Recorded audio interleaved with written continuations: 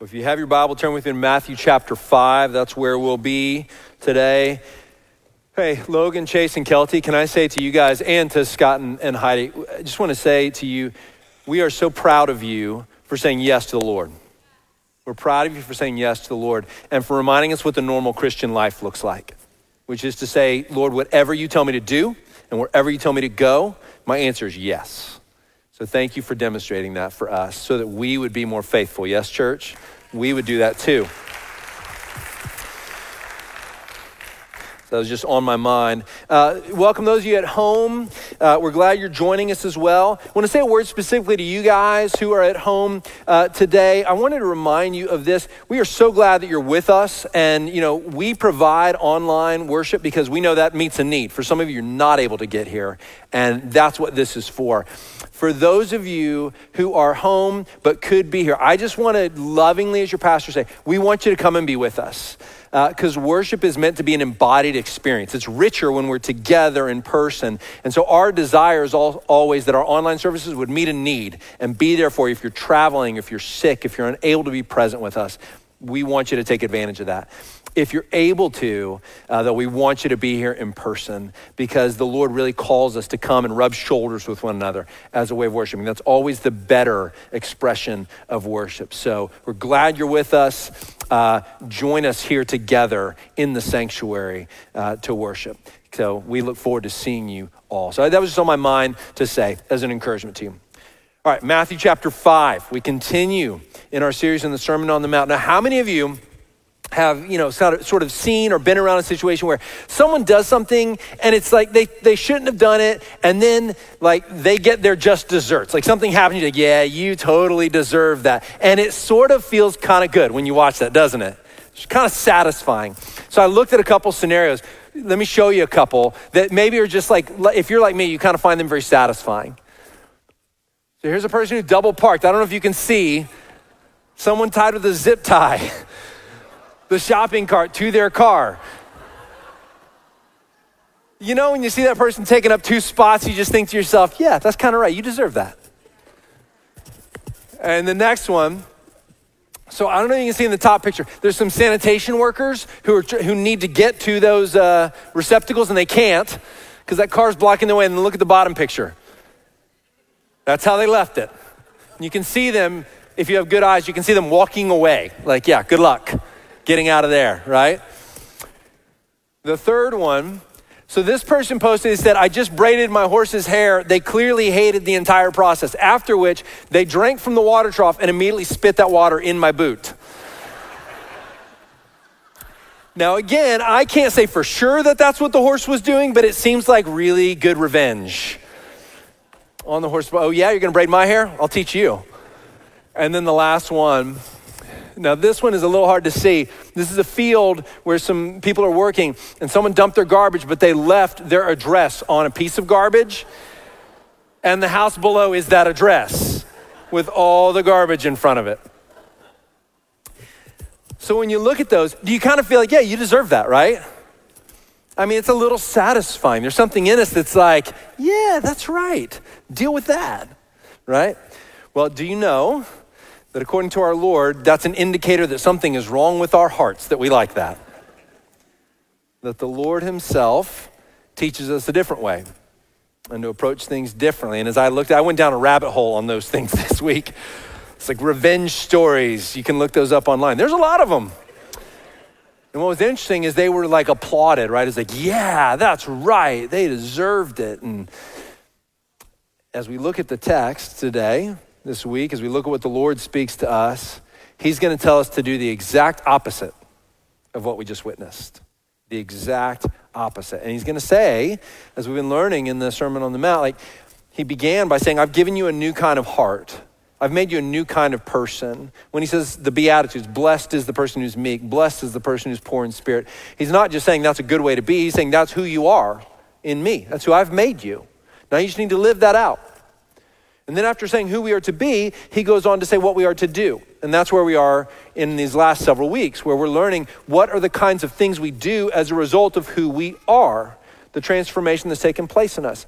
And then Jesus has said to us, I've come not to abolish the law and the prophets, but to fulfill them. And one of the things that means is that he is the one who has come in fulfillment of what Jeremiah chapter 31 says, which is when the new covenant comes to replace the old covenant, I tell you, God speaking to his people, that I will give you a new heart. Instead of there being a law on the outside of you that you have to try to obey, I will take that law that represents my righteousness and my goodness and my holiness, and I will write it on your heart. I will so radically transform who you are on the inside through this new covenant, through the sacrifice of my son, that you will no longer have to try and adhere to an outward-facing righteousness. I will plant that righteousness inside of you. That's how much I'm going to change you. And then he begins to speak to us about what it means that he fulfills the law and the prophets in that way, giving us that new heart by teaching us the kinds of things that people with those new hearts, the kind of things that they do. And so last week, we talked about the kind of truthfulness that we're supposed to speak with. Was that convicting to anybody? It's convicting to me as I studied that and prepared to teach you. You just think, I shouldn't need an oath for people to know that I'm speaking the truth. They should just know that when I speak the truth because I'm a follower of Jesus and he is the truth. We talked about adultery and lust, and we've talked about marriage and divorce, and we've seen all these things that Jesus says to us about the kinds of hearts we're supposed to have. And not unlike those, we come to that same idea again this week, where he speaks to us about how we should think about getting back at people who hurt us. And we're going to find that what Jesus is going to teach us is we do not, those who are followers of Christ, these people with these new hearts, radically transformed, that we don't hurt those who hurt us. And even further, we seek to bless those who hurt us. So that's what we're going to find. Now, let me give you a little bit of a roadmap before I read to you our 4 verses that we're looking at today. For this week and next week, you're going to find this a very similar idea next week as this week. There's going to be a lot of overlap between the ideas. Now, I do think that this week, it's not 100% certain, but I do think this week, because Jesus is almost going to begin with kind of a central idea and then expand that in ever-increasing ways, and I'll show you what I mean by that in just a moment, I think he predominantly has in mind this week how those who we might call our neighbor, those who we might call our fellow followers of Jesus, how we treat each other. Now, he does say, in one of our verses, he talks about the evil one. So it's possible he has in mind a person who's doing evil who's not a believer, but he may very well have in mind those who are within the family of faith and yet hurt each other. Would you agree that we can hurt each other? And we do hurt each other. And he calls us to behave differently than that. But how we then respond to that. So you're going to find that there's a lot of overlap. Now, this is kind of always brings to mind like this old preacher's joke that preachers love, right? There's this preacher and this pastor, and he preaches to his congregation, and this sermon was particularly powerful. And afterwards, different members of the congregation, a lot of them come up and like, Pastor, powerful sermon. It's a great sermon, right? And he's like, thanks, I'm glad it was encouraging, Next week, the very following week, he preaches the exact same sermon. Word for word the same. And everybody thinks, well, that's a little weird. But, it was a strong sermon. So they said, okay, and they went, okay. And afterwards, Pastor, it's a strong sermon. Thank you for that. And he says, Week 3, same sermon, word for word, exactly the same. And now people are starting to think it's a little weird. They're starting to think, what's going on? Like, is he just getting lazy? Do you not want to prepare another sermon? He just keeps preaching the same sermon? He knows we know it was the one from last week, right? Sure enough, well, okay, whatever. They don't say much, but they kind of walk out scratching their heads and think, all right. 4th week, same sermon. By this point, the leaders are getting concerned. Like, maybe we need to let this guy go.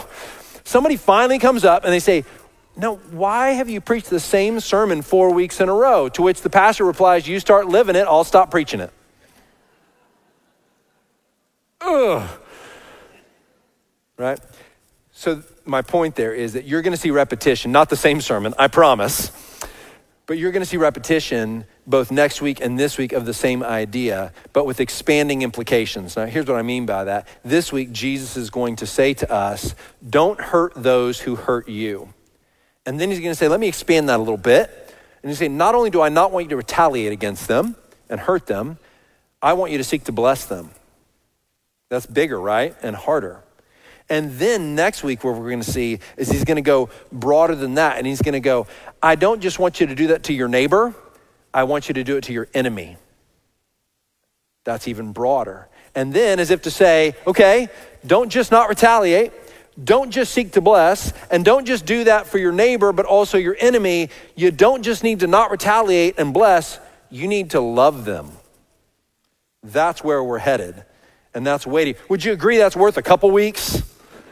And kind of think about and ponder and wrestle with and say, wow. So the end result of the roadmap that we're on now in this section and the next section, they're tied together because they're basically the same idea, is don't retaliate, but bless. And don't just seek to bless those who are in the family of faith, bless those who are your enemies. And don't just seek to bless them who are your enemies, seek to what? Love them and pray for them. And so we're gonna see the implications of that. And we need to wrestle with that a bit. We need to sit with that. So, big idea for this week is very simple. Christians don't hurt those who hurt them, but they seek to bless them. First two parts of those expanding concentric circles. Christians don't hurt those who hurt them. Instead, they seek to bless them. So let's look at the text together. Let's see where we find that. And then we'll take that apart piece at a time. So beginning in chapter 5, verse 38 through verse 42. Jesus says, you have heard that it was said, an eye for an eye and a tooth for a tooth. But I say to you, do not resist the one who is evil. But if anyone slaps you on the right cheek, turn to him the other also. And if anyone would sue you and take your tunic, let him have your cloak as well. And if anyone forces you to go 1 mile, go with him 2 miles. Give to the one who begs from you, and do not refuse the one who would borrow from you. So it's a challenging text. Now, we're going to break that into 3 parts. The first is the first part that I said. Where do we see this idea that Christians don't hurt those who hurt them? Then the second part is to ask, where do we see Jesus saying, actually go beyond that? Don't just not retaliate, but bless. That's the second part. And then I just want to ask the question, why do we do that and how do we do it? Okay, so that's where we're headed. Why do we do it? How do we do it? So let's start with the first part. Christians don't hurt those who hurt them. Where do we see this in the text? Well, Jesus begins with this statement when he says, you have heard that it was said. And we remember that in these 6 sections that we've been looking at, and this is section number 5, we have heard, you've heard that it was said, but I say to you. So in all of those places, Jesus is saying, the scribes and the Pharisees teach you this, but I teach you something different or more. So the question becomes, when Jesus says, you've heard that it was said, an eye for an eye and a tooth for a tooth, is he saying, I reject that outright, that it's absolutely false, or that they're teaching you something false about it? And here's the answer to that question. Jesus is not repudiating the principle of what we call limited retribution. So this law in the Old Testament is in 3 different places, this eye for an eye, tooth for a tooth. And in each of those places, what the law is saying is, do not punish beyond what is right for the crime committed. In other words, the law is there to prevent someone from saying, you poked out my eye, therefore I get to kill you. The idea is that the law is present in order to bring about a limited retribution. You can take action against someone to the degree that they harmed you. Now, when Jesus is talking here, there's good reason to think that he is not forbidding that as a practice under the law. In other words, if someone wrongs you, to go before a judge and a court and to say wrong was done and a penalty is needed is appropriate. Jesus actually isn't addressing sort of the legal system. He is saying in your interpersonal relationships, in your individual life, you yourself don't seek retribution. You yourself don't pursue, you poked out my eye, therefore I will poke out your eye. Don't seek to bring that retaliation. He's not condemning the idea that it will be appropriate to seek justice under the law. And in fact, if we seek through appropriate channels right justice, then we don't need to take action ourselves. Do you see that? So that's the first thing we understand, is that Jesus is essentially teaching us about our interpersonal relationships, to not take revenge for ourselves or to seek that out. Now, after saying, you've heard that it was said, an eye for an eye and a tooth for a tooth, but I say to you, and then what's the next phrase? Do not resist the evil one. Now, again, here he may be speaking outside the family of faith, or he may be using the idea of the one who does evil. And it's possible for believers to do things that are not right, things that are not good. And Christ would call those things evil, right? And so when that's the case, he says, well, how do you do that? Or what do you do with that? Now, I want to make sure that we don't do something here. I'm about to give you some reasons why Jesus is not just saying, hey, whenever somebody asks you to give them money until you're broke and you have nothing left. And whenever someone slaps you and hurts you, that you just have to keep taking it. Like just turn the other cheek and get hit again and get hit again and get hit again. I'm going to help you understand why Jesus is teaching us something that's a principle, but not meant to be sort of a letter of the law thing. But if we find ourselves focusing only on the exceptions to this rule, you have heard the wrong thing, okay? So I don't want you to focus on the exceptions, but I need to note a few of them. So here's the thing that I want you to understand. When Jesus says, do not resist the evil one, and then he says, if someone slaps you on the right cheek, turn the other cheek also. So a couple things about this. Recognize, number one, that Jesus is not coming to give another set of rules to replace an old set of rules. He's not intending in the Sermon on the Mount to say, you've heard this old set of rules, now I'm replacing with a new set of rules that are intended to be applied rigidly in every scenario. If that were the case, do you recognize the result of this teaching that would be that we would all be naked and broke? Yes? Because we would give our cloak as well as our tunic, and we would give all our money. Anytime someone says, give me $10,000, you have to say, okay, yeah, because Jesus said, anyone asks, I got to give, right? Jesus isn't intending, he's not intending for us to say, this must be rigidly applied in a legalistic manner. What he's trying to do is, in strong terms, teach us to live according to a certain principle. He's trying to teach us a principle and then let us live according to that principle with this new heart that we have because of him.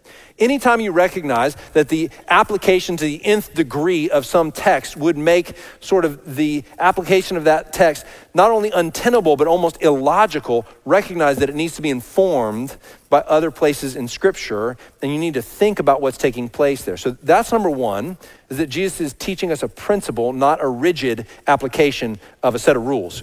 Fair enough? You with me? Yes? Okay, awesome, cool, just making sure. And then the second thing that I want you to see is that, and this is always really helpful, remember, let Scripture interpret Scripture. So when we see this, do not resist the evil one, we need to recognize that in Ephesians chapter 6 and in 1 Peter chapter 5, we are told specifically by Peter in one and by Paul in the other, through the Holy Spirit, that we are to resist evil. In Ephesians, Paul writes, resist the evil one. In other words, don't just let worldly philosophies, worldly ideas have sway, work against them. Speak against what is evil.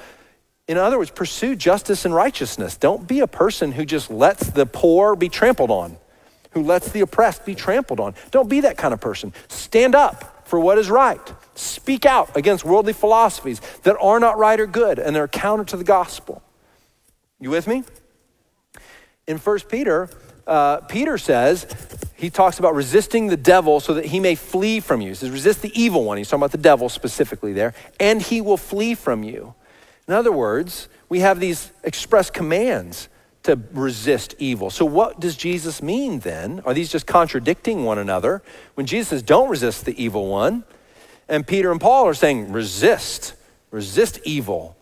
Well, in using those to interpret one another and inform how we think about them, what we then come to understand is to say, okay, well, Jesus can't then mean never stand up against wrongdoing, never stand up against evil in the world, because we have that command to do that. So then what we have to do is let the rest of this text, Jesus, unpack what he means by don't resist the evil one in the rest of the text. And when we find the verses that go on, we understand that what Jesus is saying when he says, if someone slaps you on one cheek, turn to them the other cheek. That's a way of Jesus saying, what's the natural inclination that you and I have when someone hits us? What would we want to do? Hit them back, right? There's a reason everybody just knew the answer to that question. Nobody went, I don't know.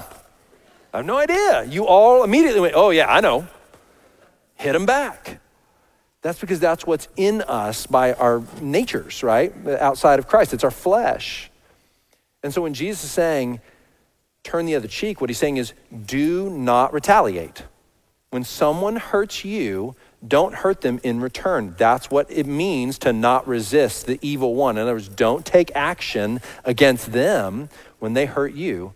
Don't hurt them back. So that's the first part we see here in the text. And then he's going to expand that circle, and he's going to say we got to go even further than that. But let's make sure we capture that first part, okay? When someone hurts us, if we're followers of Jesus, do we hurt them back, church? No. That's what Jesus is teaching us here. Now listen, that does not mean, to go back to what I said at first, that does not mean if you're in a marriage and in that marriage someone is harming you, it is right and good that you would take legal action in that scenario. Yes? It's right and good that you would do that. If someone attacks you and harms you, this text is not saying, well, just stand there and let them keep beating you up. It's okay to walk away. And it's okay to take right legal action where it's appropriate in the courts. But in an interpersonal level in the moment, do we strike back to harm those who hurt us? No. That's what Jesus is teaching us. Christians don't hurt those who hurt them. Now, think about, let's be done with the exceptions there. Can we be? And let's now think about the application to ourselves. How often do you and I justify retaliation? And perhaps you might be sitting here and thinking to yourself, well, I've been sort of struck before and I didn't strike them back in the same way. But how often have you justified speaking a word about someone of gossip against them because they said something mean about you and you said something about them? How often have you had someone who's withdrawn relationship with you for unjustified reasons? They've turned a cold shoulder against you. They've left you, and you then speak ill of them or seek to harm them. How often have you had someone in your place of employment who lied about you to see if they could jump you in the line for promotion and advancement and made you look bad in front of your boss or your coworkers, and you've used that to justify doing the same to them? And Jesus is saying here, that's not the actions that come out of the new heart that I have placed in you, follower of mine.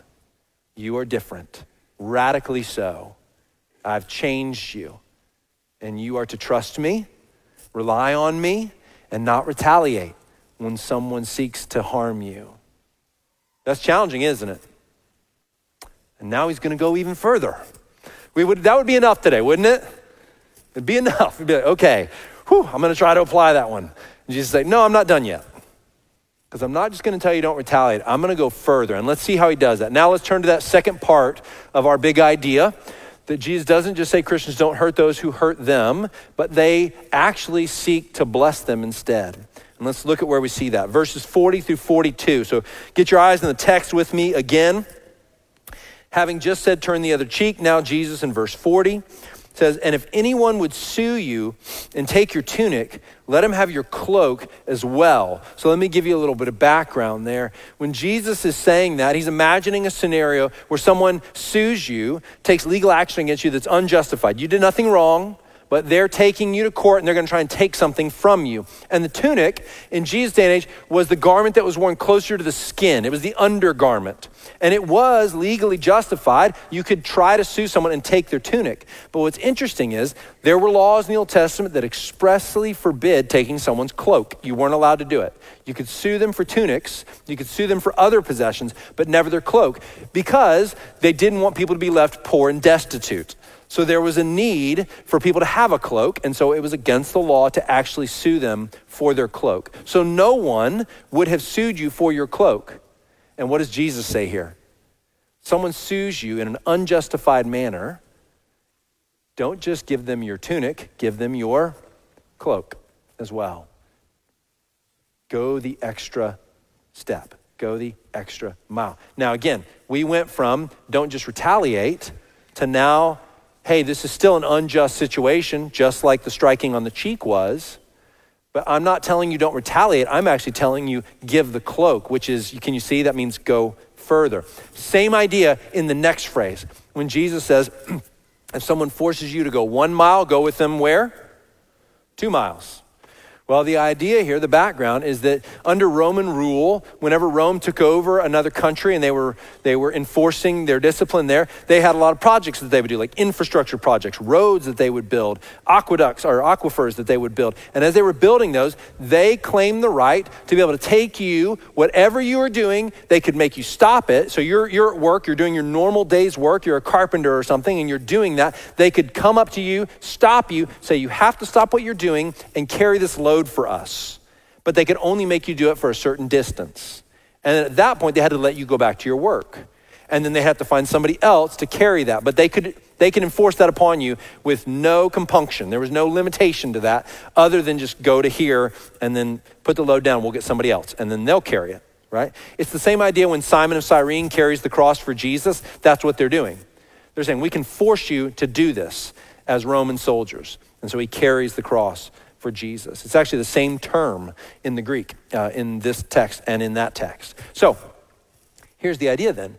Jesus says, if that happens, it's unjust that this unjust group of people ruling over you are making you stop your work and do something for them. And then he says, don't just go 1 mile, but do what? Go 2 miles. In other words, show them how radically transformed you are. That you don't just do what's required of you, even though it's unjust. You go further.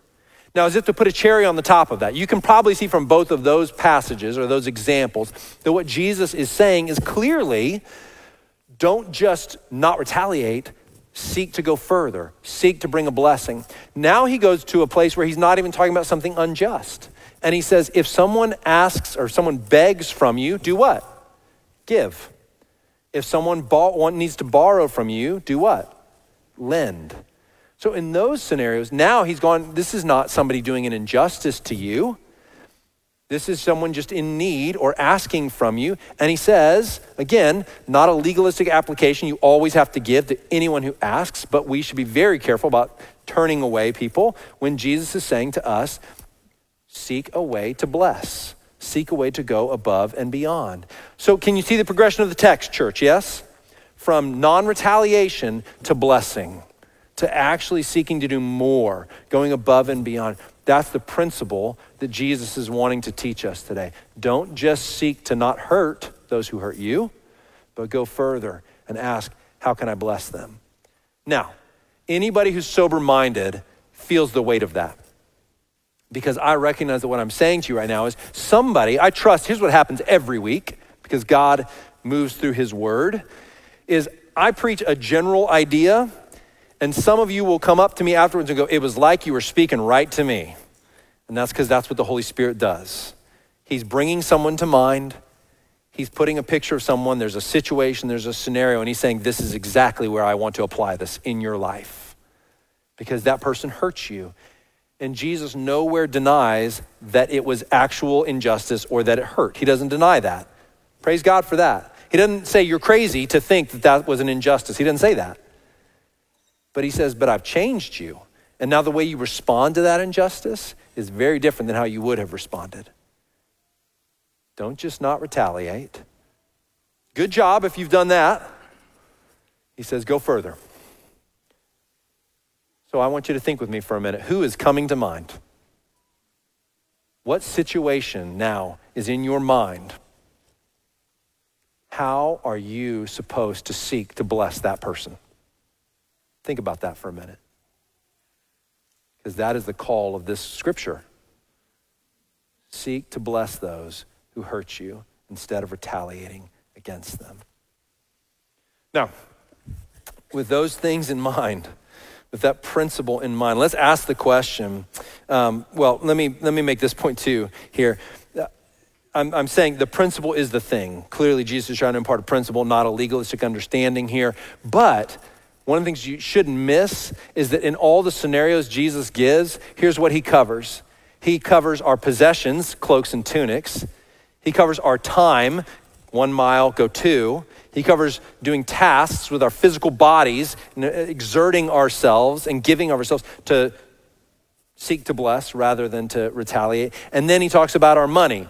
So we've got possessions, tasks, time, and money. It's almost as if Jesus is saying there is no part of your life that is out of bounds for this principle. Almost. That was a joke. They're all in bounds. Do you get that that's what he's saying? He's saying there's no part of your life that you can say, I'm not going to apply this principle in that area of my life. If he's going to address all those would probably be the ones where we'd be prone to say, I'm going to withhold. He's saying, nope, you got to seek a way to bless. Bless with your possessions, bless with your time, bless with your tasks, bless with your money. That's what you're to seek after. Now, why do we have to do this and how? Why is it that Jesus is taking time here and then again next week to teach us this principle of not retaliating, of not hurting those who hurt us? And the reason is really simple. It's because our chief purpose in life is to glorify God, and the way we glorify him is to make him visible to others, is to show the world what he's like. Would you agree with that? Listen, Jesus, God, doesn't need a PR firm. He doesn't need anybody to make him look great. He just needs people to see him as he is, in all his beauty, majesty, glory, and wonder. And our job is to help that be as clear as possible for people, to help people see how great God is. And if God is a God who, in spite of our rebellion against him, rather than hurt us as we sought to hurt him, rather than do that, he chose to bless. He sent his son, who died for our sin and rose from the dead. And if that's who God is, and we have to put him on display, the reason why Jesus is teaching us this principle is because he's saying you will only make God be seen when you choose not to hurt those who hurt you, because that's who I am. And when you choose to bless those who sought to hurt you, because that's who I am. That's what I've done, and I did it for you. He did not seek to hurt you when you sought to hurt him. And make no mistake about it, you and I, we raised our fist at God in rebellion every time we want to be in control of our own lives, every time we claim to be, every time we're full of pride or lust or anger, we are raising our fist at rebellion against the King of the universe. And whenever we've done that, rather than bring retribution against us for that hurt, what God did was forgive us. What he did was send his son. And that's what we're supposed to display for the world. That kind of grace, that kind of mercy through a transformed heart. And believer, when you hurt those who hurt you, you are not displaying what God is like. Now let me turn to the how. How do we do that? If that's why, because we're supposed to display what God is like, how do we do that? And the first thing I want to say is actually those of you who are not followers of Jesus, I want you to understand that there's no way to do this apart from having Jesus inside of you. There just really isn't. If I can just be bluntly honest with you, unless you accept Christ as your Lord and Savior, unless you receive him and he comes and takes up residence in you. Now, I'm not saying those of us who have that do this perfectly, right? I'm not saying we do it perfectly, but I'm telling you there's no way to do it apart from that. Maybe you can do it once. Maybe you can do it twice. There's no way to not strike out against those who strike at you unless you worship a God and he indwells you who has done this, who in spite of those who have rebelled against him, sent his son into the world. And then listen, look at what Jesus did. Jesus, when those who harmed him, what did he do? He said, Father, forgive them, for they know not what they do. And that's who we follow. That's who lives inside of us. And you can't do it without him. You just can't. So the first answer to the question, how do you do this, is believe in Jesus. That's the first answer. Believe that you're separated from God by your sin. Believe that Jesus is the Son of God. Believe that he perfectly lived life in righteousness and in holiness. Believe that his death on the cross paid for your sin. Believe that he rose from the dead, and in rising from the dead, he gave you the opportunity through faith to be reconciled to God if you would believe in him, and he will change you forever. That's the first answer to the question. Believe. Believe. Now, follower of Jesus, how do we do this? How do we not hurt those who hurt us, but rather seek to bless them? Well, the first answer to that question for you who believe is remember who you are. Remember who you are. Remember at the beginning of the Sermon on the Mount, I told you, Jesus started with who we are, and then he moved to what we're supposed to do. Do you remember some of the things that he told us when he said, blessed is this kind of person? And in saying that, he wasn't saying you'll be blessed if you are this kind of person, although that's true. He was saying this is who you are. Now live this out. And he said, blessed are the poor in spirit. Well, who are the poor in spirit? Do we remember? They're the self-forgetful people. They're the people who aren't concerned about themselves, they're concerned about others. They come to God empty-handed, expecting nothing. They're spiritually bankrupt. They know they don't deserve a thing from God. Everything that he would give that's good is grace. It's grace. It's undeserved favor and merit and love. It's not, the poor in spirit never feel entitled to anything. They know that everything is a gift. And when you know that's who you are in Christ, you're a person who is poor in spirit. Therefore, you're self-forgetful. You don't think, what do I deserve? What should I get? You think about others. When that's who you are, it becomes much easier to not hurt those who hurt you. And you resonate with what Jesus said. If they hurt me, they will hurt you. That will be the case, right? The second part of remember who you are is remember that Jesus also said, blessed are the meek. And you remember that we said meekness means humility inwardly and gentleness outwardly. Humility inwardly and gentleness outwardly. So remember, that's who God has made you. This is the new heart that's been placed in you. And if that's in you, how can you do anything other than not hurt those who hurt you, but seek to bless them? That's who you are by nature. The next thing I'll give you is the last one I'll give you actually. And then how do we do this? Believe. Remember who you are if you do believe. And then the third thing I would say to you is go again and again to the sufferings of Christ. There is merit and value in meditating on the sufferings of our Lord. And not just like, I come to church on Sunday and I do that, or every Good Friday I do that, but to regularly put the sufferings of Christ in front of you. Because when you see his sufferings, undeserved, unmerited, and recognize they should have been yours, that should have been you, that should have been me, it humbles you.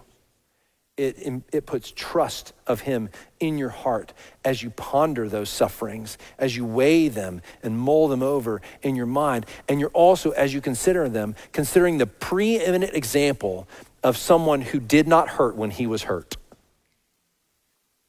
but blessed. That's what you're considering.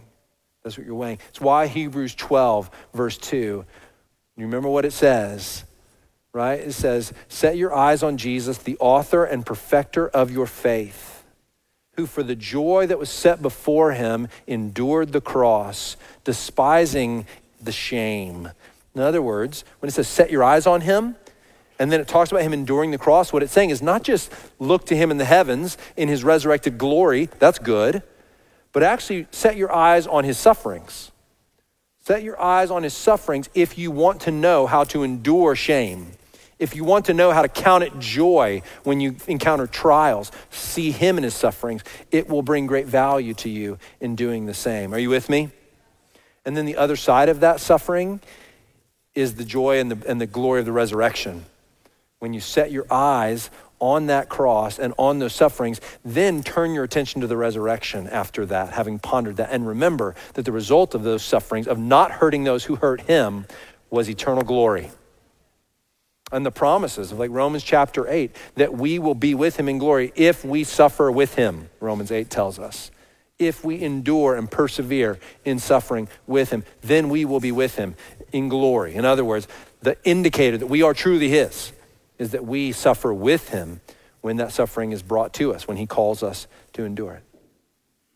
This is why Christians don't hurt those who hurt them, but seek to bless them. And it's how we do it. Let me pray for us that God would show us how in the weeks ahead, that he continue to help us to walk in that, and then we'll worship him together. Lord, we thank you for your word, and we know that it is true. And we wrestle with texts like these. We confess before you that we are insufficient of ourselves to obey this command. We recognize the tendency in ourselves to lash out at those who hurt us, and we pray that you would change us. We thank you that when we do that lashing out, that's not who we truly are. It's not just a figment of our imagination. That's not who we truly are. It's who you've told us we are not. And so help us to be who we truly are. Holy Spirit, we pray that you would come and apply your word to us in great detail into every area of life where we need to walk differently than we are walking, and that you would show us how to bring blessing into the lives of those who have hurt us. Show us how. We pray in the name of Jesus. Amen.